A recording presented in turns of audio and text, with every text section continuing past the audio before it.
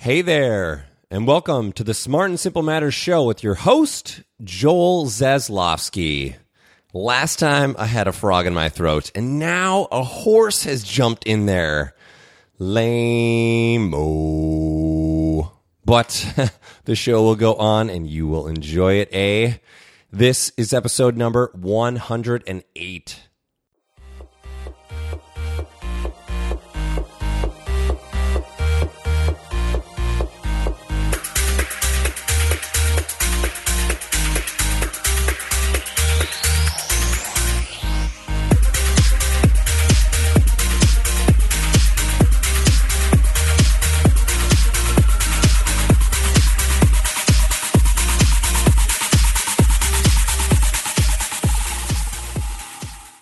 Well, hey, thanks for giving the old Smart and Simple Matters dealio a whirl, eh? If I sound rather Canadian right now, it's because my guest for this episode lived most of her life there, and I'm an honorary one as a Minnesotan. Oh, I hope people are getting it.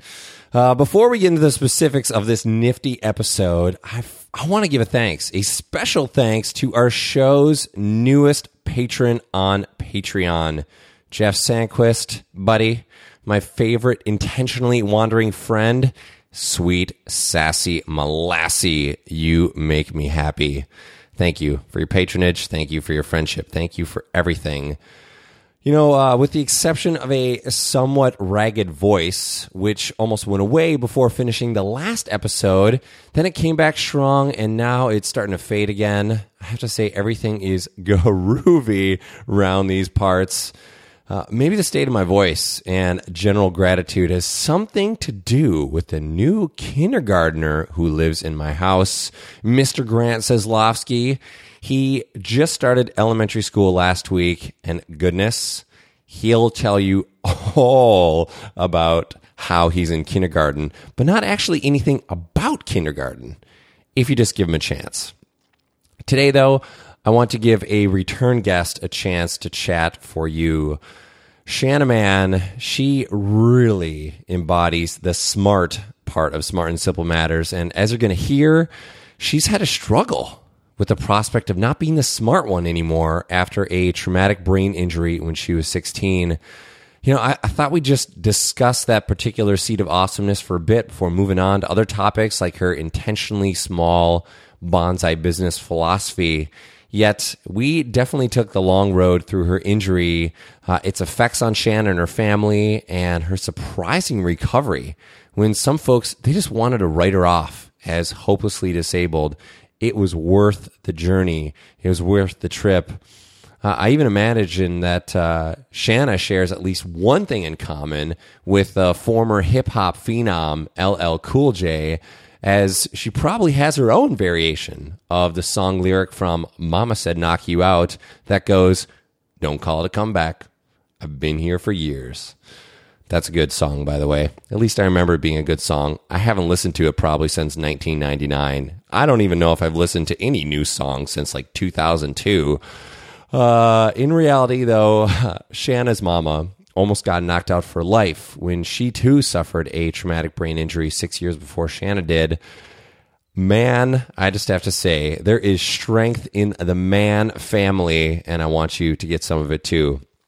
So first, we discussed how Shanna got left on the side of the road with her traumatic brain injury after rolling her car end over end 10 times.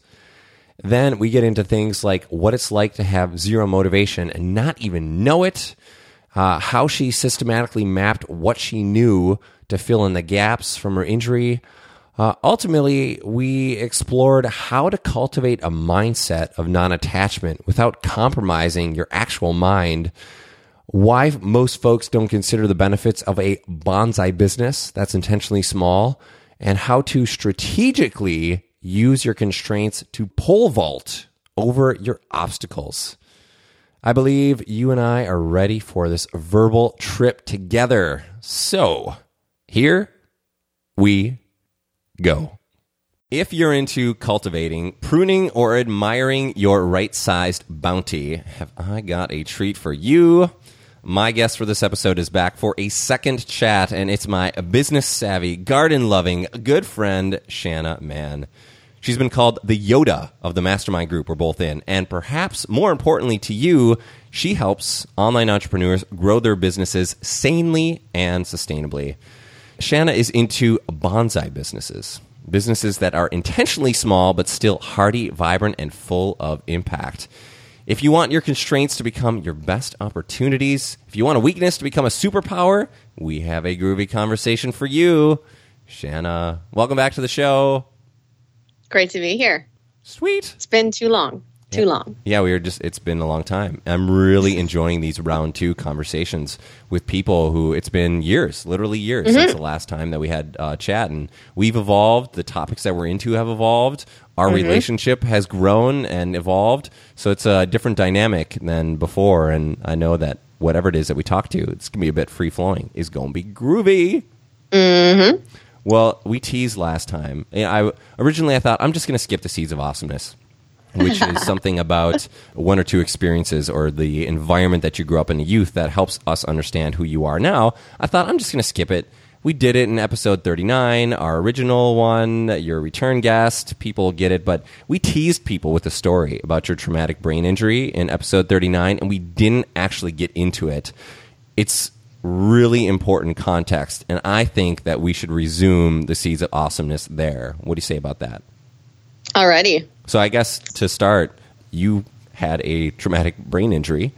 I will let you take it from there in terms of how it happened, where it happened, and maybe we'll get into the implications of that in terms of how your relationships have changed, how you've had to systematize your life a little bit better. But let's take us back to the feel, to the look of how it happened. Okay. Well, the first thing that I have to share is that I'm not the first one in my family to have a traumatic brain injury. My mother actually was brain injured when I was 10 years old in a livestock accident. And she really didn't get back to normal, until I was about 15. And so during that time, I saw, what brain injured people go through. And of course, we worked as hard as we could to help her and treat her and learned as much as we could about brain injuries, like you do when someone in your family has a debilitating illness. And so when I got brain injured when I was 16, I kind of knew what I was getting into. So here's the story. So I had just got my license like 3 weeks previous. Your driver's license? My driver's license, yes. And this would be like a car driver's license, not the trucker's license that I later got. Teaser. So it was like an August day. My dad had sent me into town to pick up some parts for the tractor or the baler or something like that. He was haying. And on the way home, I passed by the ranch where my siblings were. Rather, 2 of my siblings were at a 4-H event. And 4-H, if you don't have 4-H in your area, it's like Future Farmers of America. Mm-hmm. It's like a livestock thing. So anyways, I dropped by and my brother said, I'm sick of this. I want to go home. And so I picked him up, and I was going to also pick up my little sister from a volleyball trip. So I was like making the rounds of the neighborhood, so to speak. It was going to be like 100-mile round trip or so. Right, because you're in Western Saskatchewan in Canada on a ranch. Mm-hmm. You're not near a big city. Yes. It was 45 minutes to Shaunavon where I picked up the parts, then came back, and then it was going to be a further 25 minutes or whatever to go pick up my sister and then come back to the ranch with the parts so that my dad could keep working. So halfway home, there's this really, really big hill. It's like the only hill in Saskatchewan. And there is gravel roads get this thing called washboarding when somebody hits the brakes on them, and it creates this rumble strip effect. And what happened was I hit the washboard going too fast and basically lost control of the car, fishtailed, and then rolled all of the way down the hill. Like, we stopped just before the creek at the bottom. So the cops counted it. They were like, that's 10 end-to-end rolls.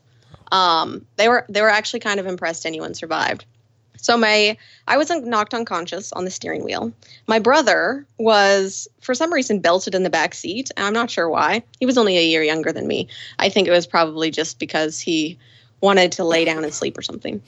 And so I was knocked unconscious. He wasn't. He climbed out, hauled me out, and then left me there on the side of the road while he ran to the nearest neighbor's farm to get help, which was like about a mile away.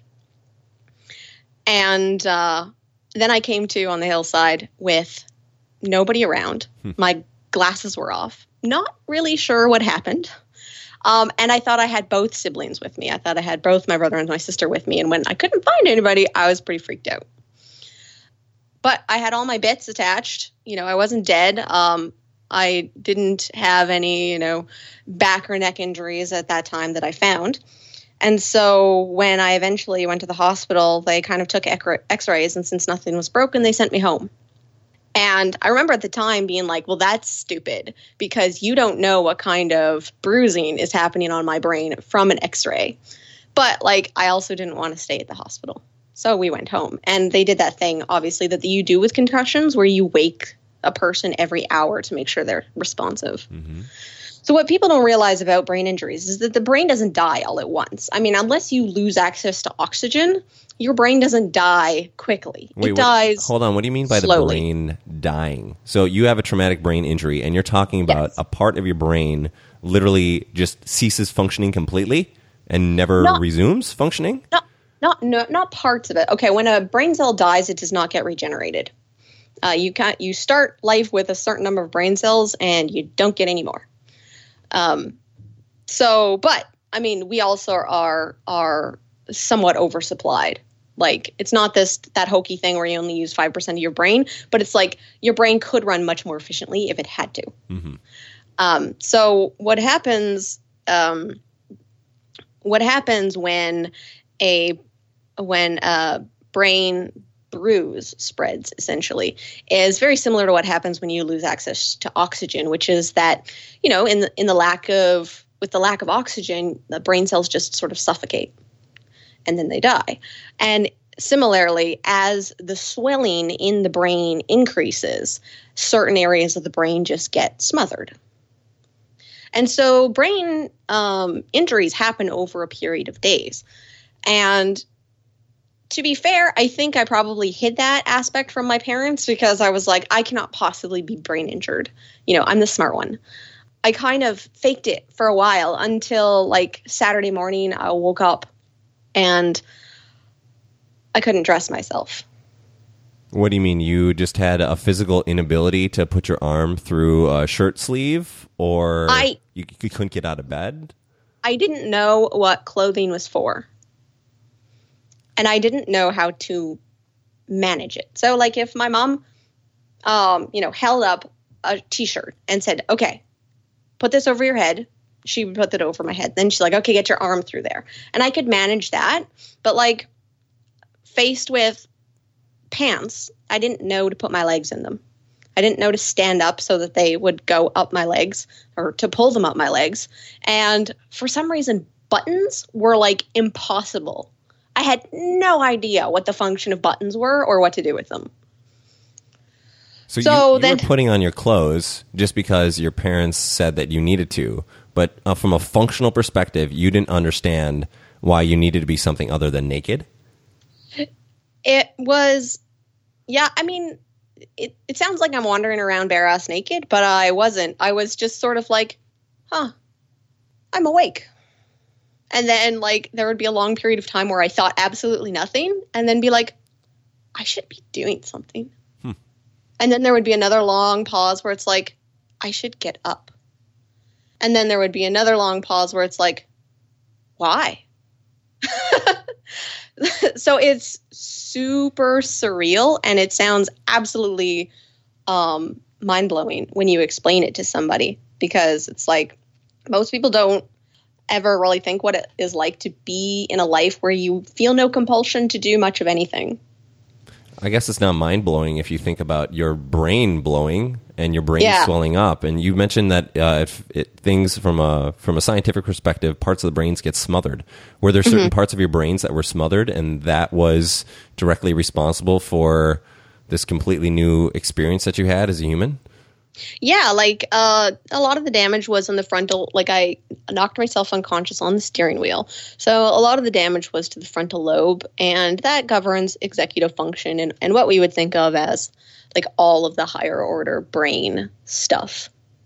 You know, so for a long time, like I couldn't reason, or if I did reason, it was very, very slowly. And I was always losing track of where I was in the reasoning process. So then I would have to start over. An example that my family still talks about to this day is like in an effort to kind of keep me functional, they like kept giving me chores. So at one point my chore was to like, this is like a month or 6 weeks or maybe even 2 months after the accident. They said, okay, we're going to go to this event. We need you to bake something for the lunch. Like in my area, there quite often, like everybody will bring a snack to have after an event. So I was supposed to make a loaf of some kind, coffee cake. And following that recipe was so hard, so hard. And I was like just in tears of frustration trying to like work out how to measure things, how to mix things. In fact, I got bored partway through the mixing process and I just dumped it all into the loaf pan. And when we cut the cake later that day, it turned out there was a whole egg inside of it. Oh boy. What are your parents thinking at this point in time? It's 2 months after your injury. What are they talking about? Are they trying to take you to certain specialists, or they've almost not written you off, but basically thought that this is some kind of permanent state that you were going to be in for the rest of your life? How are they trying to help you at that point? Well, the specialists told my parents that I would probably never live independently again, which my mom is a lot like me, where if you tell her something is going to be that way, she just refuses to accept it. And so it was like, that will never happen. She will be independent again. And because we had that like collective experience with traumatic brain injuries, we had seen her come back. Over 5 years, though. You said that she was injured when she was 10, and she didn't really come back until she was 15. No, she was injured when I was 10. Oh, okay. So for the next 3 or 4 years, she slept all of the time, and she was extremely sensitive to light and noise.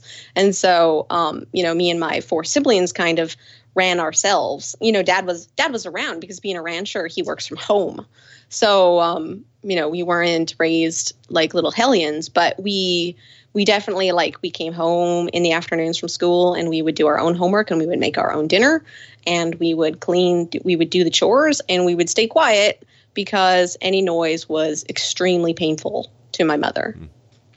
So seeing that happen and knowing what we were in for was, for me, of the little what you could charitably call thinking I was able to do. That was useful to know what I was in for, to know what was going on in my brain. What kind of capacity did you have for coming back? What experiments did you do, or what conversations did you have with your mom, who had been in the unfortunate place of been there, done that, where you got to the point where you could start to resume normal human behavior? My mom has a background as a nurse, and she was extremely patient. And like I said, I think she knew what I was going through. But I didn't really interact with people. I couldn't interact with people because everything going on in my brain was about 5 times slower than everything else that was going on around me. There was this one episode where my mental health caseworker had come all the way out to the ranch to see what kind of state I was in. And I think it had something to do with assessing what kind of insurance payout I was going to get. And I remember they were trying to question me about my abilities. And my dad cracked a joke at some point, and the conversation passed on, as it does. And family lore says it was like 25 minutes later when I finally started cracking up and I couldn't stop. And I remember like being I would sit, my mom has this old rocker in the corner of the kitchen dining room area, and I would just sit there and rock for hours and hours on end. And like it's for all being brain injured is exactly like meditating. It's so mindless. I mean, it shouldn't probably be a surprise to anyone that it's mindless, but I think it would be a surprise to people about how serene it is. Because you literally can't maintain any kind of concerns. Well, a lot of people, when they practice meditation, they do it to be mindful. There are still thoughts that are going through their head. They understand them. They're having them pass along. They're acknowledging them. Maybe they're even playing with them while still being really mindful about the silence that they find themselves in. But for you, it sounds like you're drifting. You're wandering for hours at a time. And I get the sense of tranquility that comes along with that too. What kind of byproduct did that have on your other time when you weren't just sitting in a chair rocking back and forth for hours on end? I know you as this incredibly clever, strong woman who's funny, and unless I already knew your backstory, I would have zero idea that you ever were in this state. I'm trying to reconcile between the person that I know right now and who you were back at age 16. How did you start to progress towards a path to being able to be this awesome person that you are? I could talk about this extremely in depth because it is a really interesting story in the sense that I'm just going to be arrogant here and be like, it's truly impressive that I was able to do what I've done, and that I just happened to be lucky enough to know what was going on going in. So the first thing about brain injured people is a lot of the time the tendency is like the brain is dead. That time of the life is over. Don't, just let them do whatever they're able to do and, help them create a life that within those limitations. And what we have now discovered, it was just starting to be discovered at that time, but now it's much more secure in the literature, is that the brain will not heal exactly because, like I said, once the brain cells are dead, they're dead. But the brain is able to sort of like the internet. The whole idea of the internet was that it was decentralized, and that if you couldn't get through the main routing areas, the packets of information would just kind of ping around until they found a way to their destination. And so with brain injured people, what you have to do is keep trying to tell the brain that what you really want is for them to find a way to accomplish what you want them to do. And so you can imagine this as being like, in the waking world, I'm basically this vegetable who sits in the corner of my mother's kitchen where she can keep an eye on me and rocks all day, sometimes humming to myself. Whereas inside of my brain, at a much slower pace, I was reconciling what was going on, which is that I knew that I was not able to interact in the world in a meaningful way. However, I still had something in my brain. Therefore, the first thing I needed to do was to figure out what I still knew, and then work backwards to fill in any gaps in the knowledge that I had lost. So being a very thorough and orderly sort of person mentally, all I did was I sort of went down basically the Dewey Decimal System and was like, okay, what do I know about English literature? English literature started with Beowulf in I think about the 14th century. And I would just move forward through everything I knew, which, because at 16, everything you've done is within the context of the school system for the most part. So what you know is still very codified. So that was relatively easy. And what I did was just sort of, and I don't want to suggest that this was something where I just flipped through a bunch of pages mentally, because it was a very laborious process of just working through each subject matter and figuring out what I knew and what I still knew and how I knew it, and figuring out what was most interesting was like the holes in my knowledge where I would be like, okay, there should be something here because I know that there's something before it and there's something after it. Okay, so there's something here that I'm missing. What am I missing? And so I would just sort of try to chew on it to try and figure out if I could like maybe lift the corners and peek around and try and sort of scare the association up. So that was like my inner life. And it seems incredible that I could be a vegetable on the outside and still have this rich experience on the inside. Could you communicate that you were having this rich experience on the inside? No. Or everybody treated you just like a vegetable rocking in a chair, humming to herself? Yeah. Nobody knew it because I couldn't communicate. How many years did this go on? Actually, I started improving after 4 or 5 months. Like my parents basically trained me to get dressed and, feed myself. Although like I would sort of just forget I was eating and stop feeding myself, right? Like this was what was the most difficult is because I would forget purpose essentially. If it involved the outside world, because that executive function that, then this, then this, then this, then this, I would always get derailed. So I started improving throughout the rest of that year, and I went probably in hindsight, this was somewhat irresponsible, but I went back to school the following semester. But it was so loud and so bright and so overwhelming that it basically set me back.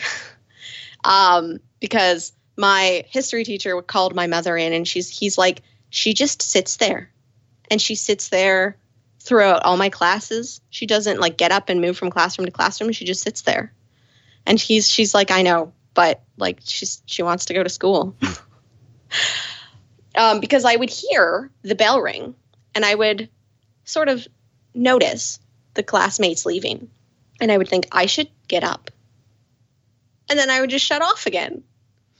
Well, when it comes to another kind of this is fascinating. Boy, we could go deep into I know, what it I'm was sorry. like to explore. No, this is great. I mean, talking about the meditative effects, and I wonder what all this has informed your life in so many different ways, but a different kind of leaving as opposed to the classroom, leaving the country. I know you came to the United States a few years ago. When you did you have to petition your parents, or were you fully restored at that point in time where you could do everything that you needed to do and you could make decisions for yourself and navigate the world properly? Or did your folks just, not that you were legal age, so you didn't have to ask their permission to leave and go to the United States, but what was that conversation like with your family when you said, hey, guess what?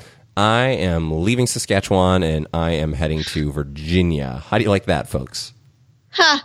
Well, I got better in the sense that I had terrific coping mechanisms, and I actually managed to graduate with my class a year and a half or later.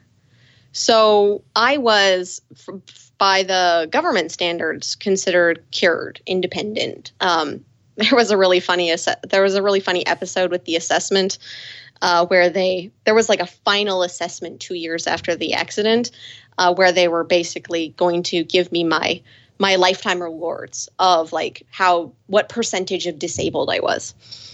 And so I went in there and they did the assessment and I blew them out of the water. At one point, the assessor was like, there was like a bunch of random sort of general knowledge questions, and he was like, "Tell me about Dr. Faustus or whatever, or tell me what Faust is." And I was like, "Do you mean the book, the play, or the opera?" Huh. And he looked at my mom like, "What are we even doing here?" So I managed to basically revamp a lot of knowledge and rebuild simply because I was just doggedly determined that, first of all, I was a smart one. I didn't know what I was going to be when I wasn't the smart one anymore, and that was difficult to grapple with. And eventually I was like, well, if I'm head injured, there's really not a whole bunch I can do about it. But at the same time, and this is where the non-attachment comes in, it's like, well, okay, nothing really matters. what I do. Like whatever will be. But I would like to see if I could do this if I tried.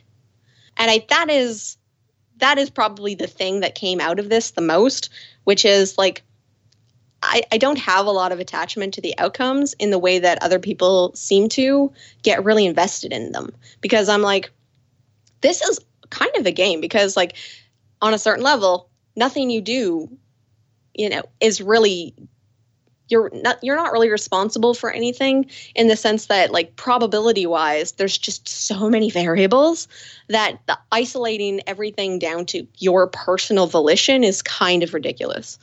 But it's sort of like, but this is kind of what I think would be a cool outcome, and I'm just going to see if I can try to do that. So even though I think you probably think of me as a fairly, serious person from just an orderly achievement of my goals perspective, Mm-hmm. but I really don't. I don't get really attached to them in the sense that like it's like go big or bust. It's just like, I'm going to try for this, and I'm really, really going to try for this, but I'm also pretty sure that there's dozens of variations of the outcome that would be equally acceptable to me and kind of cool, and I'm basically just going to go out there and see what they are.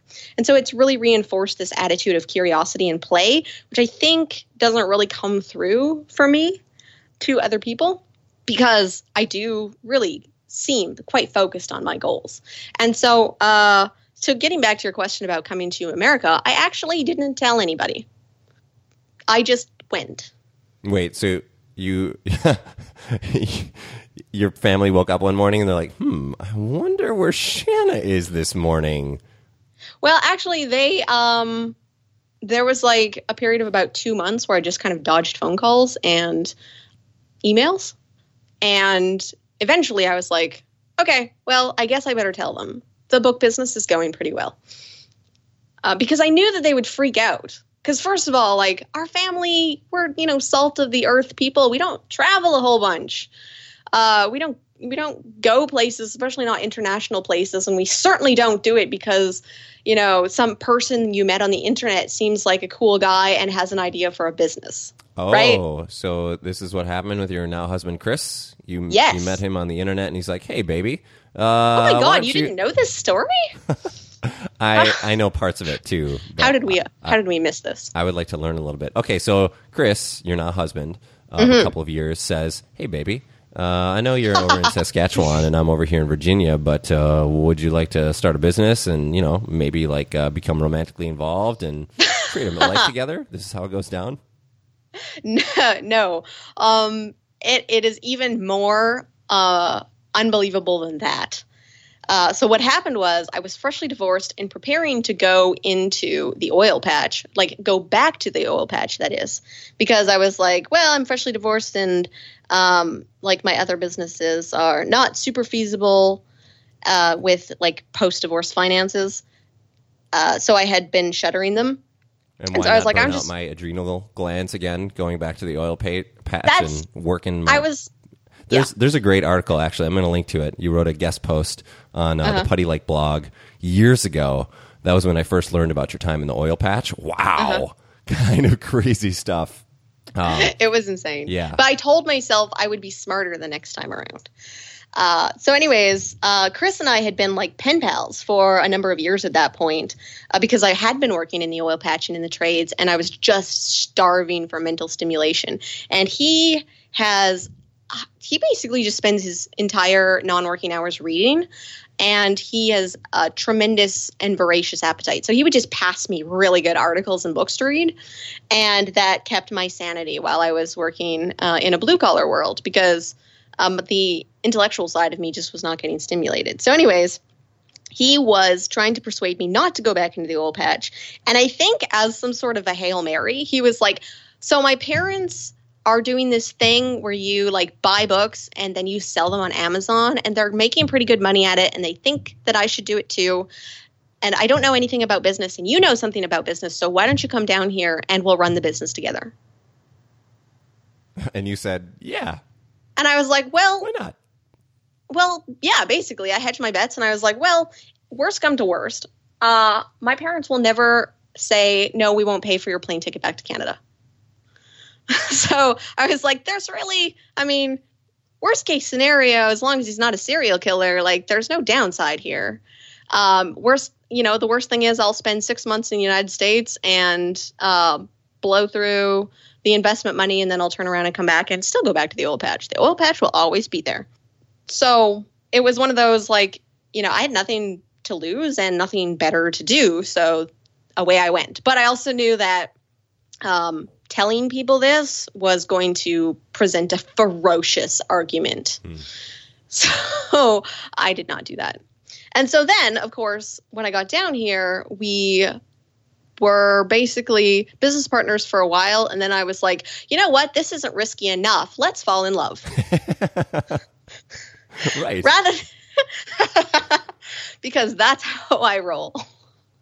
We're already in business together. What can ratchet up the risk anymore? So that's pretty much how it's going. And that's eventually we never business that you have. No. That was the thing, is that I can tell you, and I don't know why. This is probably some sort of expertise that I picked out somewhere along the way, which is I can tell you, roughly speaking, how long it will take for business to be profitable. And I had this sort of consulting business for a long time that I was like, I'm going to slowly build this up through referrals, because there's really no better way to get a good target market together and to have trustworthy results than to build up through referrals. But it's also going to be something that's going to require years before it's really viable as a solid business. Like, I'm big on security. I know it doesn't sound like it, but I hedge my bets. I know you do. As far as your book business goes, you've expanded that to get into other things to resell on Amazon, and I know you're quite adept at it. But as far as publicly facing things, if somebody were to visit shanaman.com, which I would recommend that they do, Change Catalyst is the name of the website right now, they would see nothing about your book selling business. They would see nothing about Chris or the fact that he's your business partner or much of your backstory at all. They would see the headline would be, hey, are you a bonsai business owner? Do you run a business, or do you want to run a business that's intentionally kept small enough to be manageable? Hey, guess what? I can help you out with that. Why did you decide to make that your publicly facing business? Well, I don't think that enough people seem to realize that there are options other than the ones that get a lot of publicity. And growing a business that doesn't get big seems to be one of them, which just boggles my mind, because the stress involved and the complexity involved in running a big business is not something that most of us would ever choose for ourselves. And yet everybody who's getting into entrepreneurship doesn't seem to recognize that that is the inevitable result if you do what all of the experts tell you to do, which is that your business will get big. Cash flow, growth, more growth. Revenue. Yeah. 6 figures, 7, 8.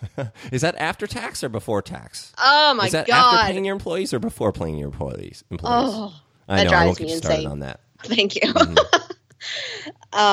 So that's the thing, is like a bonsai business is a business that is intentionally small. And everybody, I think, recognizes the phrase, if you're not growing, you're dying.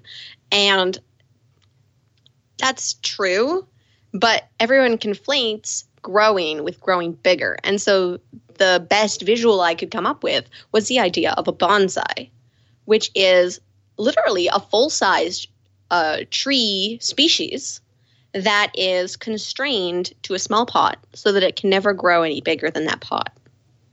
And then it is artfully designed to fulfill a certain vision of the bonsai artist. And that just struck me as such a poetic analogy. This is the shallow pot metaphor that I've seen you write about before. It's because you put the tree in a shallow pot and you carefully prune it. That's why it stays the way that it is. It's not a dwarf. Yes. And that's the thing, is that a lot of people don't want their business bigger to get much bigger. If anyone sat down and actually asked them, which is part of the problem, they don't want their business to get very much bigger than what they can handle themselves. and they don't want it to get very complex, and they don't want to like take over an entire market or an industry. They don't want to go global. They just want to do what they love and make enough money that they're comfortable. And if they can impact the world in some small way, that would be awesome. And my argument is that you can have all that. You don't have to grow big, but you have to realize that you're not trying to grow big and that changes your strategy some. Okay, so what kind of trade-offs do I need to make if I decide to have a deliberately smallish bonsai business? Well, for starters, you have to look critically at a lot of the advice that especially online businesses get given. I'm not sure how familiar your audience is with this concept, but for instance, a lot of people will say like, I'm going to build, a blog and I'm going to have 100,000 readers a month, and some portion of those readers are going to get on my email list, and then I'm going to sell them products. And that's really cool, except for the fact that you have to get really big just to go small. And then you have to get even bigger than that to go big. Whereas if you had some of and it's not that you can't have a bonsai business doing that, especially in a niche subject, but it would be a lot easier if you had some sort of a service to offer, especially a productized service, which allows you to decouple time from income. But starting off small would be a service, because you would need, especially if you did higher cost services, websites, consulting, things of that nature, you would be able to make your monthly nut with far fewer people in your audience. And once you're like, okay, well, how can I make this work with fewer people in my audience? All of a sudden, you're like, oh, well, I just need to be doing this differently, whatever your business is, rather than selling, $5 knitting pattern downloads. You have to find a business where you can get a relatively committed amount of people to spend a relatively large amount of money. Mm-hmm. And that's just one way to do it, of course. It's probably one of the easier ways, but it's just one way to do it. But the way of thinking about it is like, I don't want to be loud and splashy and big and spend a lot of time on social media so that everybody knows my name. If a few people know my name and they know that I do good work, that should, after a while, bring me enough people by word of mouth. Right. I still want to have time to say, walk my son to kindergarten and pick him up every day, which is something that I just started doing 2 days ago as we record this. I spend an hour in the morning and an hour and a half in the afternoon with my son, Grant, who's now in kindergarten. I can do that, and I can do that without freaking the heck out because, one, I work from home because I've crafted that kind of lifestyle for myself with the help of my wife and some other kinds of cool resources. And two, I just have, even before I knew of this concept of a bonsai business, when I quit my corporate gig 4.5 years ago, that's exactly what I wanted. I wanted the businesses to support my lifestyle as opposed to making money to support the lifestyle that I felt like I wanted or that I felt like I needed. So there's all kinds of, actually for you personally, as a result of having your bonsai business, what have you experienced that you otherwise couldn't just in your general day-to-day life?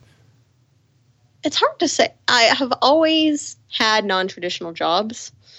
It doesn't seem very strange to me that I should be able to load the dishwasher in the middle of the day.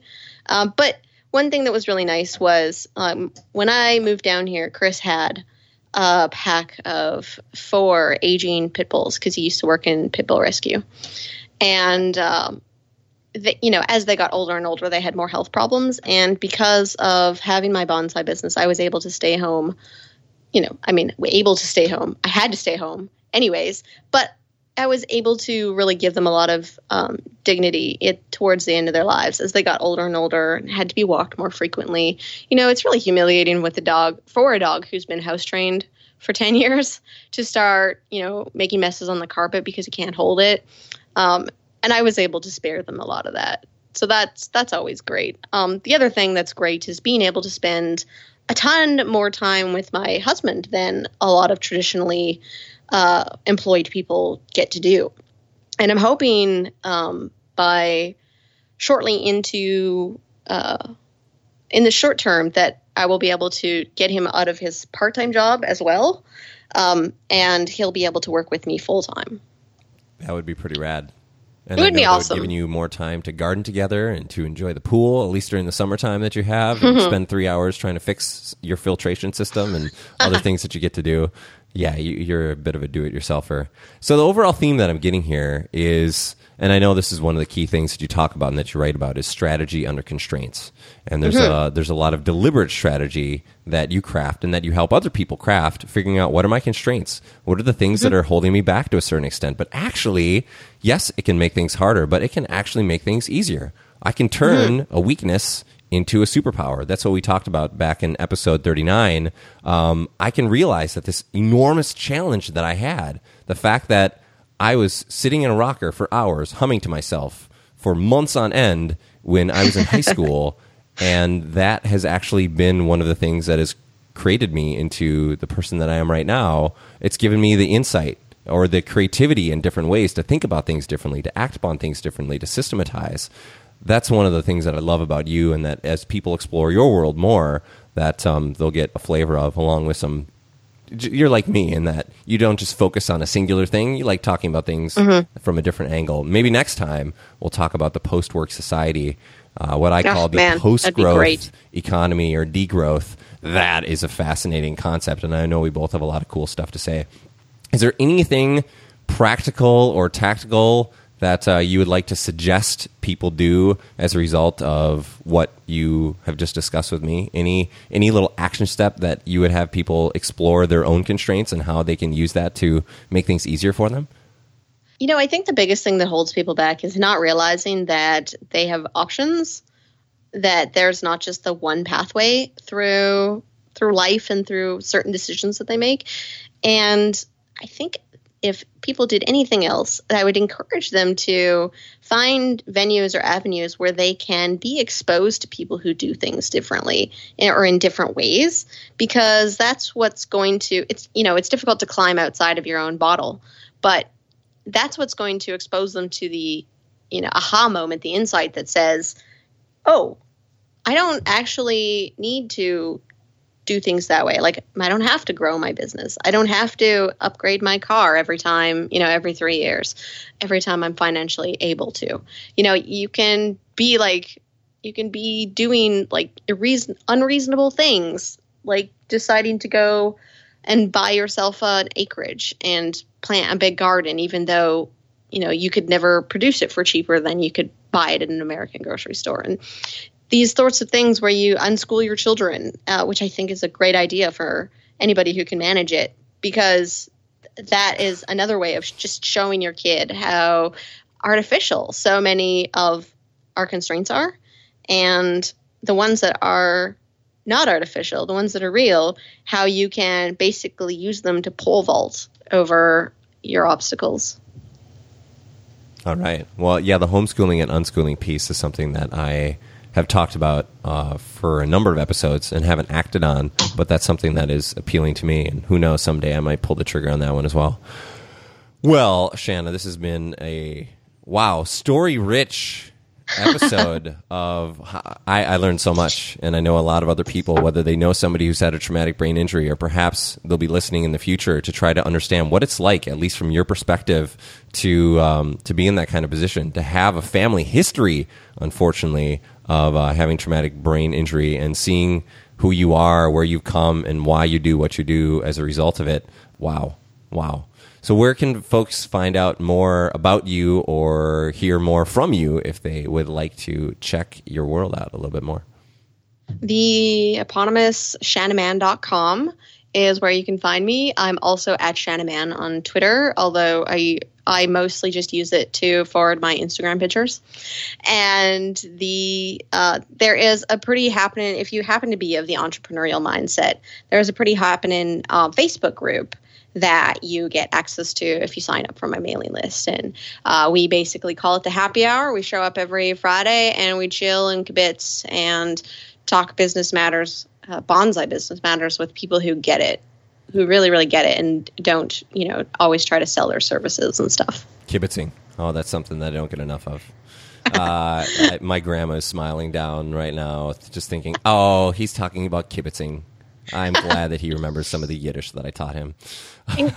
Well, Yiddish has enriched English so much. Yes, it has. Well, I just want to make sure that people know Shanna Mann, that's with 2 N's, SHANNAMANN.com. I'll have links to all the stuff in the show notes that we talked about. Shanna, this was a treat for me, and I'm really grateful that we got a chance to have round number 2 on Smart and Simple Matters. So much fun. Sign me up for number 3. All right. So what you think about that? Well, it's whack when you're jacked in the back of a ride with your flow when you're out getting by. Believe me, what you see is what you get, and you see me? I'm coming off as you can bet. Well, I think I'm losing my mind this time. This time, I'm losing my mind. That's right. Said I think I'm losing my mind this time. This time, I'm losing my mind. Yeah. Okay. Maybe I shouldn't drop lyrics to the Beastie Boys, So What You Want, when I sound like I do. Maybe I shouldn't just do it at all. It seemed appropriate based on the conversation and the vibe. Believe me, you will find no links to LL Cool J or Beastie Boys songs in the show notes for this episode, but you will find links to all the stuff Shannon and I spoke about, topic timestamps, takeaways, and more grooviness at joelzaslowski.com/SASM108. Remember, Shanna is at Shanna, SHANNA, man, MANN.com.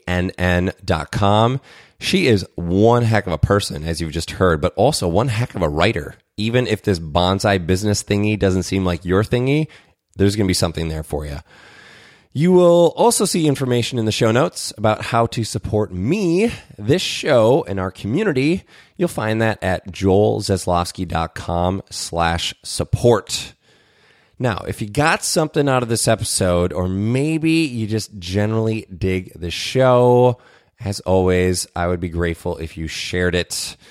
You can do me and your friends a solid, that's a favor in non-Joelish lingo, by sharing the show notes for this specific episode. Those are at joelzaslowski.com/SASM108, or just generally communicating to your family, to your friends, to people you know on social media, that my flow is whack.